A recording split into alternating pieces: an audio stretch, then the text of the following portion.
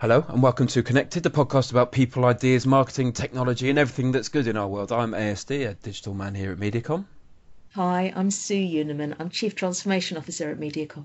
and joining us over the airwaves is Simon Douglas. How you doing, Simon? Very well, very well. I'm happy to say.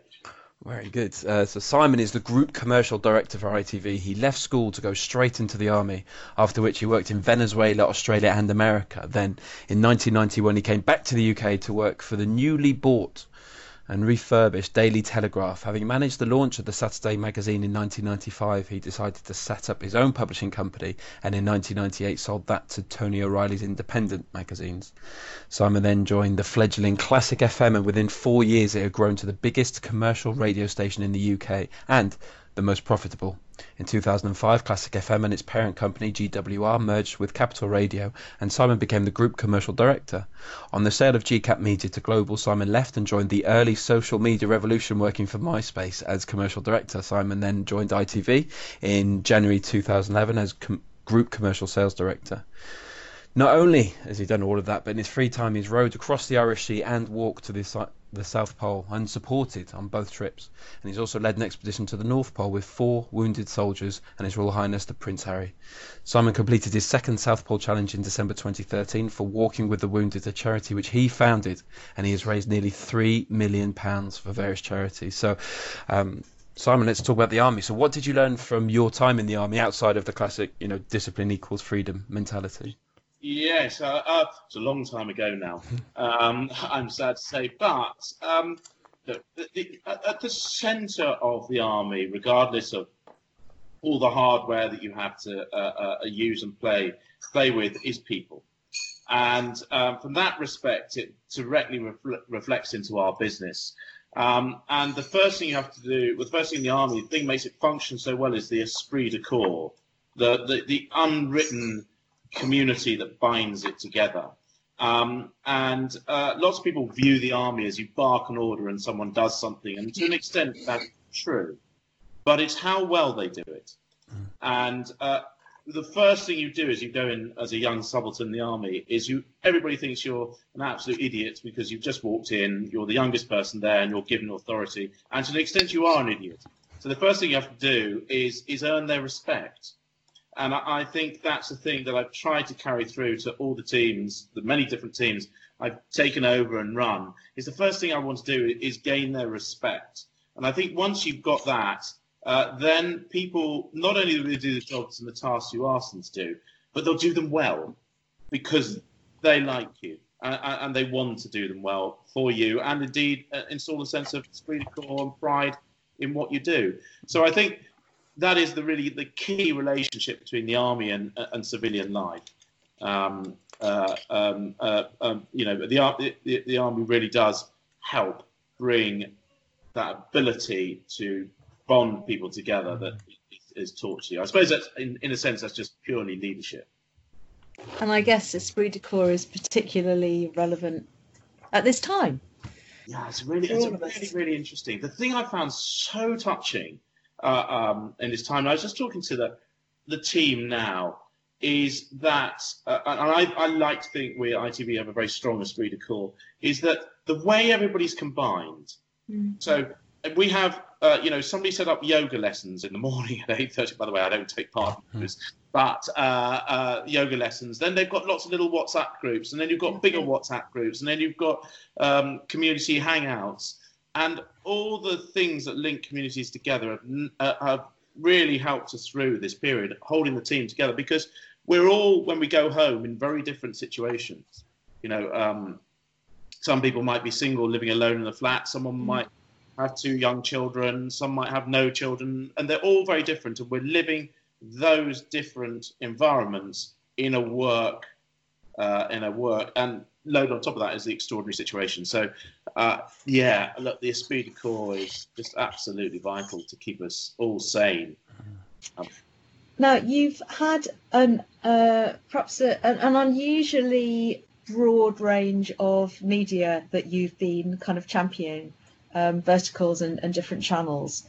How has that contributed to the the you that you have today? What did you learn from all of them, and how important was it, do you think, to have that mix to your success?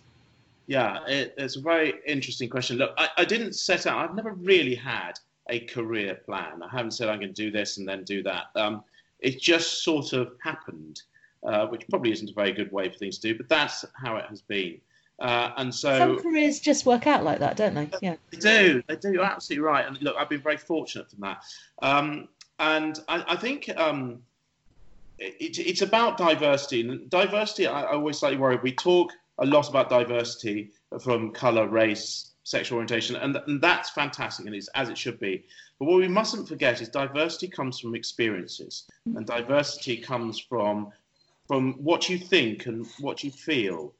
And the things that make you think and feel as a person are your experiences. And therefore, I think the wider your experiences, the more you're able to see situations and be able to help, not predict their outcome, but help manage their outcome. So the more experience you've got, the more varied that experience, the more able you are, I think, to be able to look after situations such as there is now. I mean, I try to relate where we are now to my team. I was just talking to them. The first time I walked to South Pole in 2005 on the first occasion, there was a guy called Jeff Summers took us there. Very nice guy. Sadly, I think he's no longer around, but he was the first guy to walk across Antarctica. And when we got to South Pole, he stopped us and he said, "You now share something that nobody else shares." And he said, "It will bond you as a team forevermore. So, and it doesn't matter whether you're together or whether you're apart, it will always bond you. So if you're walking down the street and you see each other, you don't need to say anything. You don't need to even nod. You know that they know that you did this." And the same is true for what we're going through at the moment. When our teams, which they will do, move on in 2 or 3 years' time, they go to different jobs. Whenever they meet the team they were together with during this COVID crisis, they will remember that it was them all together in the same room. Same room, metaphorically, in the same situation. Yes, very separate rooms, in fact. Yes, but metaphorically in the same situation. And I think that's the most fantastic bonding thing. And I think hopefully what we'll do as we come out of this situation is we'll be much more bonded than we've ever been, and as teams, and I hope as an industry as well. And so, I think there's a silver lining to where we are. It's difficult to see at the moment, but there is one. Yeah, I think we see that in I've always thought that the easiest way to bring a team together is to put them through something difficult, right? And I think you see that in pitches often. The pitch teams often bring that bond together really closely, and I think weirdly almost the pitches that you lose may bring you even closer together, because at least there's a hard full stop on it, and you can go, we went through that, rather than we're still going through it. So yeah, that's interesting. On your point about the industry, ITV is a massive part of everything that we're going through. So how do you see it changing as a result of the COVID-19 situation? Apart from shutting down productions. Yes. Yeah. Apart from the obvious, oh my God. Well, I think we're going to go through several stages. So we've been shut down for just short of 3 weeks, really. Well, since we were sent home on that Tuesday. So the first stage is the sort of kick, scramble, panic stage, sorting out how's this going to work, and clients changing needs. And that's that initial stage of resetting the environment is really now coming to a close. So we now come to the stage, right, what are we going to do? We don't know how long we're going to be in it, but probably till June. So we've got 8, 9, maybe 12 weeks of this. So what are we going to do? And that is 2 roles. Right? What can we offer clients? What do they need? And that's very, very varied. The only uniting thing is everybody's got no money. So how do we make everything stretch a bit further? But then you have to delve down into the different needs of different clients and go that forward. With regards to ITV, it's a really, it would be very interesting to see what does come out of this. Obviously, our viewing figures have gone skyrocketed, and we launched BGT, Britain's Got Talent, this weekend, and that will again be absolutely huge. Go on, guesstimate a figure for me. Well, I don't know. Normally, I'll do between 7 and 9, depending on the weather. But I'm not really 11. Nice weather, but everyone's on lockdown. Yeah, 11, 12. And also, the thing is, it's a good feeling show. It's a happy show. It was recorded before coronavirus, so thankfully, yeah. Well, we couldn't have done it, but and it lifts everybody up. Anton Deck hosting it. It's there for it. And look, I think it'd do really well. So I think ITV's role in this is to entertain the nation as much as they possibly can, and also to put out positive stories. You know, I think BGT is a positive story, obviously, because it's a bit of entertainment. But what we're trying to do, and you'll see it in the news at the moment, is we're always trying to end on a good story. Yeah. Something God, we need it. Yeah. Good God, we need it. Because I'll tell you what, if you watch the news now and that's all you hear, well, you know. It's going to drive you mad, right? Good. So we must have uplifting stories. And I think advertisers are going to tap into that going forward. They're already starting to show, you know, use UCG to tell the message of the people, how individuals are fighting this. It was a lovely picture I saw the other day of an 84-year-old man. It was on one of our news programs. And he had come through, he still had a mask on, giving Oxford. He'd come for coronavirus, and he was punching the air. That lifts you up, doesn't it? Gives us all. We need some of that. Yeah. We need some of that. I think that's ITV's role in this. And what happens after, I have no idea. I think that's anyone's guess. But for the moment, I hope we're going to lift the nation and give them something to smile about amongst all the sort of doom and gloom. That's what we want to do anyway. Now, you've been known to have some big challenges out of work. Now, I should say here that Andrew does Ironman. And obviously, a lot of people who are listening, normally probably not doing it now, but kind of take on kind of marathons and you know, swimathons and sprintathons and everything. Next to you and what you've done, Simon, all of that looks like a walk in the park, literally. So tell us a bit about the very big challenges that you've taken on and how important that has been to you and your life. Well, I think the first thing to say is I've never set out to do big challenges. That was never, honestly, with you soon, Andrew, my goal was to eat pizza, drink beer and watch telly. That was my lifetime goal. And then my youngest son, Felix, was born with cerebral palsy, brain damage. And it's a very... he's fine now. He's a very bright lad. In fact, he's somewhere around here. But he's a very, very bright lad. He's going to university to do philosophy. Very, very, very intelligent boy. But he is quadriplegic. And when he was born and diagnosed with severe cerebral palsy, we didn't know what the outcome would be. And I think when you're faced with that sort of thing, you ask this sort of awful question, which is why? And there is no answer to why, because it is what it is. And so you have to find some sort of outlet to be positive, to get rid of the why. Otherwise, you're going to sort of spiral a decline. And mine was, at that time, to row across the Irish Sea to raise money to make sure, because Felix was born premature, to make sure that we stopped other babies being born premature. We had more Felixes, if you like. And when we actually achieved, we got to the other side, I suddenly realised that actually I could do more than I thought I could do. I suddenly realised, God, I can do this shit. Oh wow, this is great. And then I set ourselves task to walk to the South Pole in 2005, following Scott's route, using exactly the same equipment that he used, so following in his footsteps. And we were the first people to do that. We got there and thought, wow, that's amazing. And then it's a drug. And Andrew will probably know this. It then becomes a drug. You have to do the next one and the next one and the next one. And it culminated really, well, not culminated, I'm sure it's something else, but last summer, Felix, as I say, he's quadriplegic, so his legs really don't work, his left arm doesn't work brilliantly well. He said he wanted to do a challenge, so I said, well, look, do you think you can row? And he said, I don't know. So we went down to the Olympic Centre in the Docklands, and we had a coach, and they taught Felix to row. And so Felix, his brother, and a mate of mine with one leg, rode the same journey I did when Felix was diagnosed across the Irish Sea. wow. And that was quite a nice way to finish it. It's a circle. Yeah, in terms of what does it mean for work, well, first of all, I'd love to thank everybody who's ever employed me for giving me the very long time I've had off to be able to do these things. I mean, that's the first thing. The second thing is you can, extreme situations, extreme cold, extreme tiredness or whatever, don't really relate to everyday work.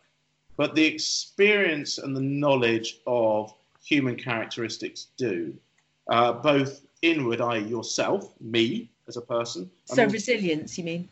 Well, resilience to an extent, but also, sometimes, I don't know if I'm allowed to swear, but sometimes you realise, God, I'm a right wanker, don't do that.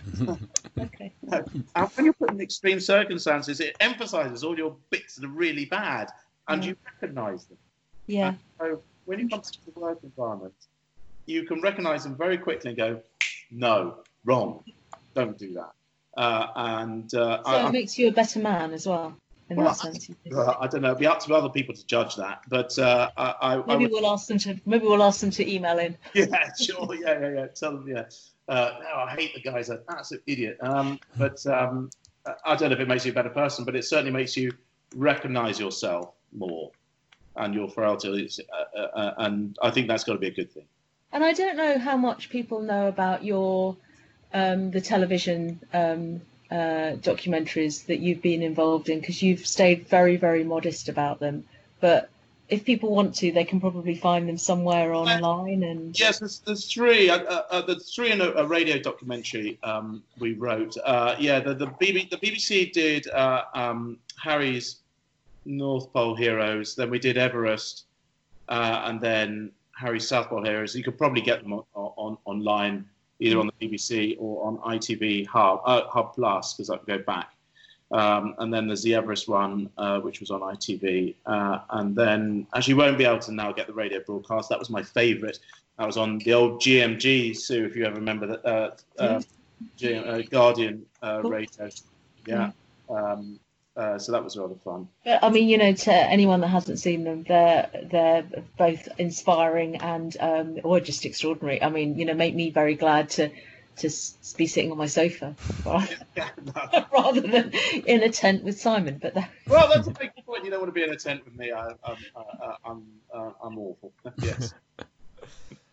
Yeah. Looking back, I mean, we've been reminiscing a little bit. Looking back, if you could have your time again, so your first job, what would you do differently? Oh, geez, my first job.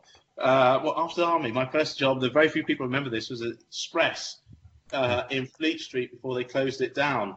So that was I remember, and I know who you work for as well. Yeah, exactly. That was a baptism of fire.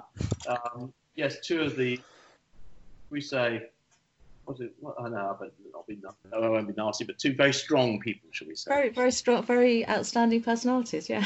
Very outstanding stroke. I was shit scared of them, absolutely terrified of them. But would I have done anything differently? No, I think I've been very lucky. I think I've been incredibly, incredibly lucky.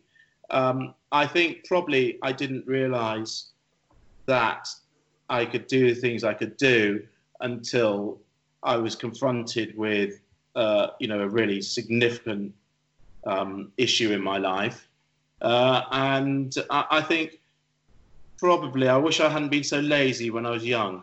It's an old phrase which I actually hate, which is youth is wasted on the young. I absolutely hate it. It's not true, but there is a certain element of when you're young, everything's so easy, isn't it? And you kind of forget that is the time to really make things happen. To be honest, most of my early career was spent working during the day and in pubs at night. Perhaps if I'd spent a little bit more time, I'd be a bit more studious, I would have done better. But you've done all right. You've done okay. That's all right. But on that note, what's next for you? What, in work or outside work? Both. I'd like to know both. And now, obviously, what's immediately next for you is probably your biggest journey is to your kitchen, right, at the moment, which must be extraordinary. Yeah, well, do you know what, Sue? I've got to say, and I'll be very honest with the team, I hate this. I really hate it. I hate it because I love people and I'm not connected to people. And And one of the things that I found very difficult is not being able to. I say touch them, not in a physical sense, but look at them and understand them and talk to them and be part of a team that is very physical. So I hate it. I absolutely hate it. So I don't know what's next. We Walking with the Wounded. I didn't go on it, but we failed. My wife's not in the room, so I'll say this, and she's never going to watch this. But we failed to climb Everest. Was it 8 or 9 years ago? We got quite close to the top, but we failed. I would love to get to the top of Everest. I think that would be my next goal. Outside work, inside work. I guess the next goal is putting it back together again and what it looks like. Yeah. I think this period of time is teaching us an enormous loss in a very short period. But let's not remember these are extreme moments, and applying the learnings from extreme moments back to the reality sometimes can have a misinterpretation. So I think we need to be careful of that.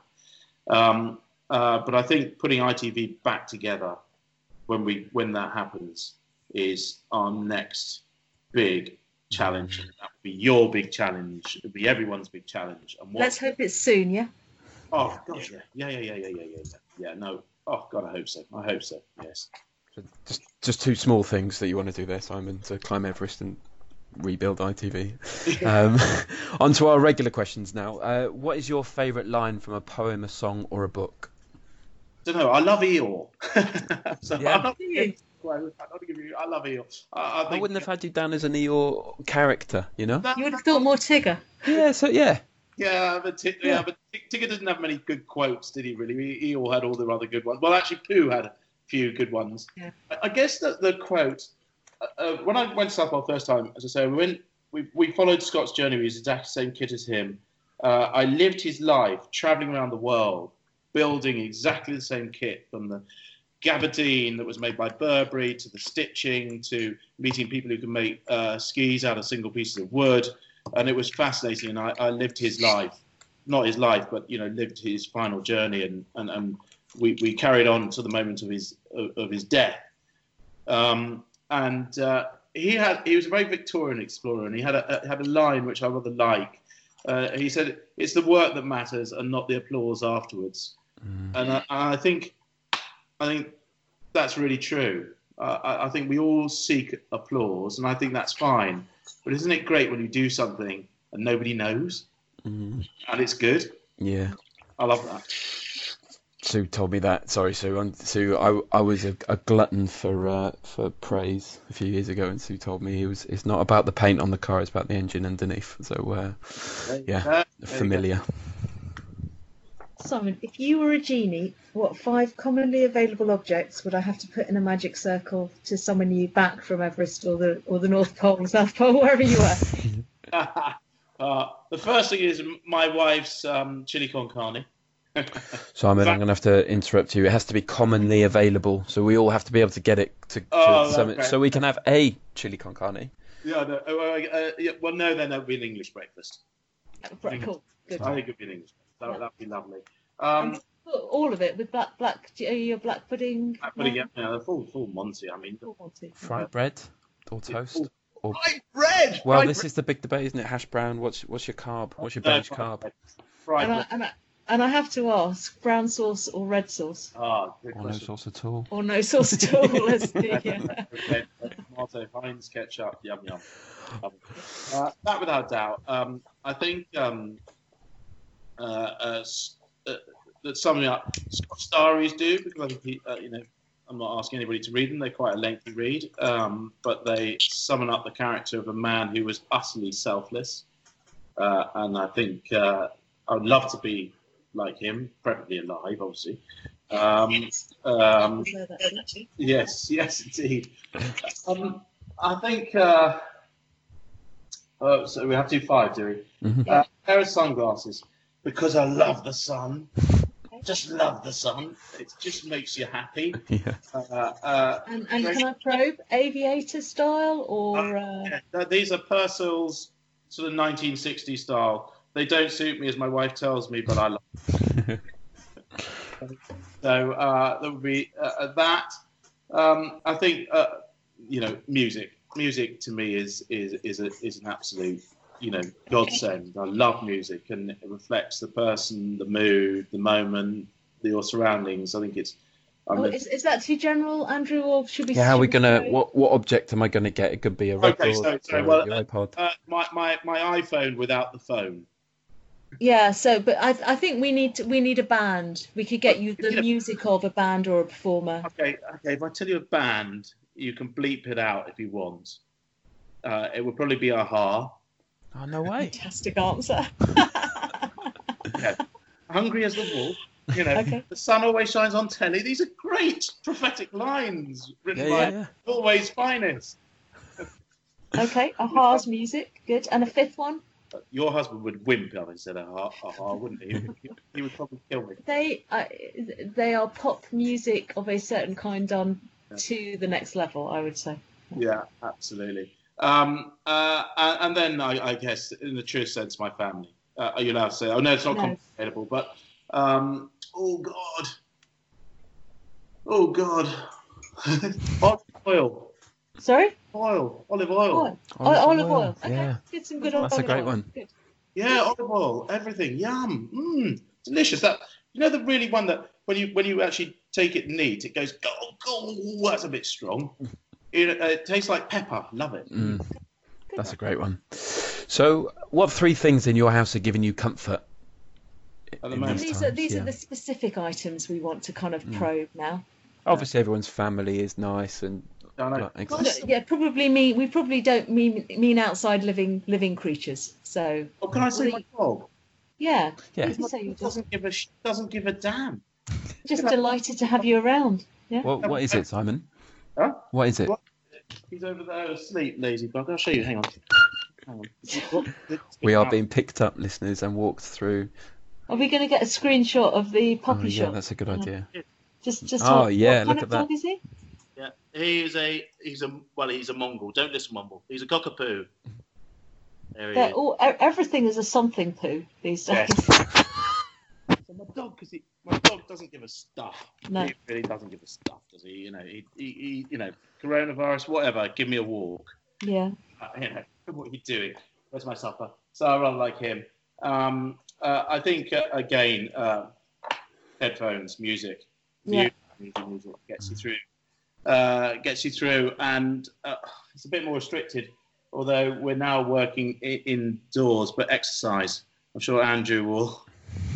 You can here. Oh God! If I don't get those, I don't know what they are. Endorphins. Endorphins, yeah. I tend to find myself staring at the floor on my toes and thinking life's not as good as it should be. So exercise is the other thing. Okay. This is one of our standard questions, but I dare say it's going to get quite a specific answer at the moment, which is, if you could change the industry in one way right now, what would it be? Put it back together. Put it back together. Yeah, put it back together. What would I change? Well, obviously, change the industry. Do you know, I think if I was taking COVID and all the rest of it at the moment out of it, I want us to be more accepting of opinions that don't chime with our point of view. Yeah. And I think, and it doesn't matter whether they're Nigel Farage or Jeremy Corbyn. I think sometimes we're very quick to close down people who don't view things the same as us. So that's a political reference, but I'm just trying to give that as an example. And I think we've got to be a lot more accepting, even if we don't like what we hear. Mm-hmm. If we were to give you a billboard anywhere, where would you put it and what would it say? Well, my dad was a great poster man, and he above his desk, I've got it here above my desk now, he did a set of 3 posters called "Long Live the Insane Art Director," and there were 3 of the most brilliant posters. Because he was very well. Anyway, it doesn't matter. He was very big in the poster industry, going back before anybody had listened to this was around. What would I put on it? I'll just put, I don't know, something trite like smile, or I don't know. Don't look backwards, look forwards. I don't know, something like that. I can't think of something that'd be really inspiring, but I think it'd be something about, like it is. Life is what you make of it. Go out and grab it because the opportunity is there for everyone. That's a very long poster, but it'd be something around that. Something around just so many ad slogans. Nike, just do it. I've always rather loved that. I've always thought that's a very good phrase because as I discovered when we rode across the Irish Sea, and people said you can't do it because the tide's too great and the waves too big and all that sort of thing. To be honest, we were totally naive when we climbed the boat and we just did it. And we got to the side and we went, you can do it. Yeah. I mean, to be honest, we didn't know if we could do it. We were just doing it. And so I think there's a lot in naivety and just doing things. Simon, the one question you cannot prepare for is, we usually have a box from the School of Life, but they are still in the office, so we've got Proust's questionnaire. So if you could give me a number between 1 and 32, I will give you the question. So if you could answer it to finish us off, please. 29. 29 is, what are your favourite names? I wanted to call my youngest son Digby. My wife said, so it's always Digby Dalgleish is very distinguished. Yeah. Yes, that's what I thought too. But anyway, it's a no. But Digby, I love the name Digby. That's right. Thank you. Simon, it's been brilliant. Thank you so much for your time. Good to see you. Thank you, guys. Well, look, have a keep safe. Stay safe. Yeah, you stay too. safe. Stay well. See you the other side. All right. Brilliant, Simon. Bye. Thanks. See ya. Bye. Bye.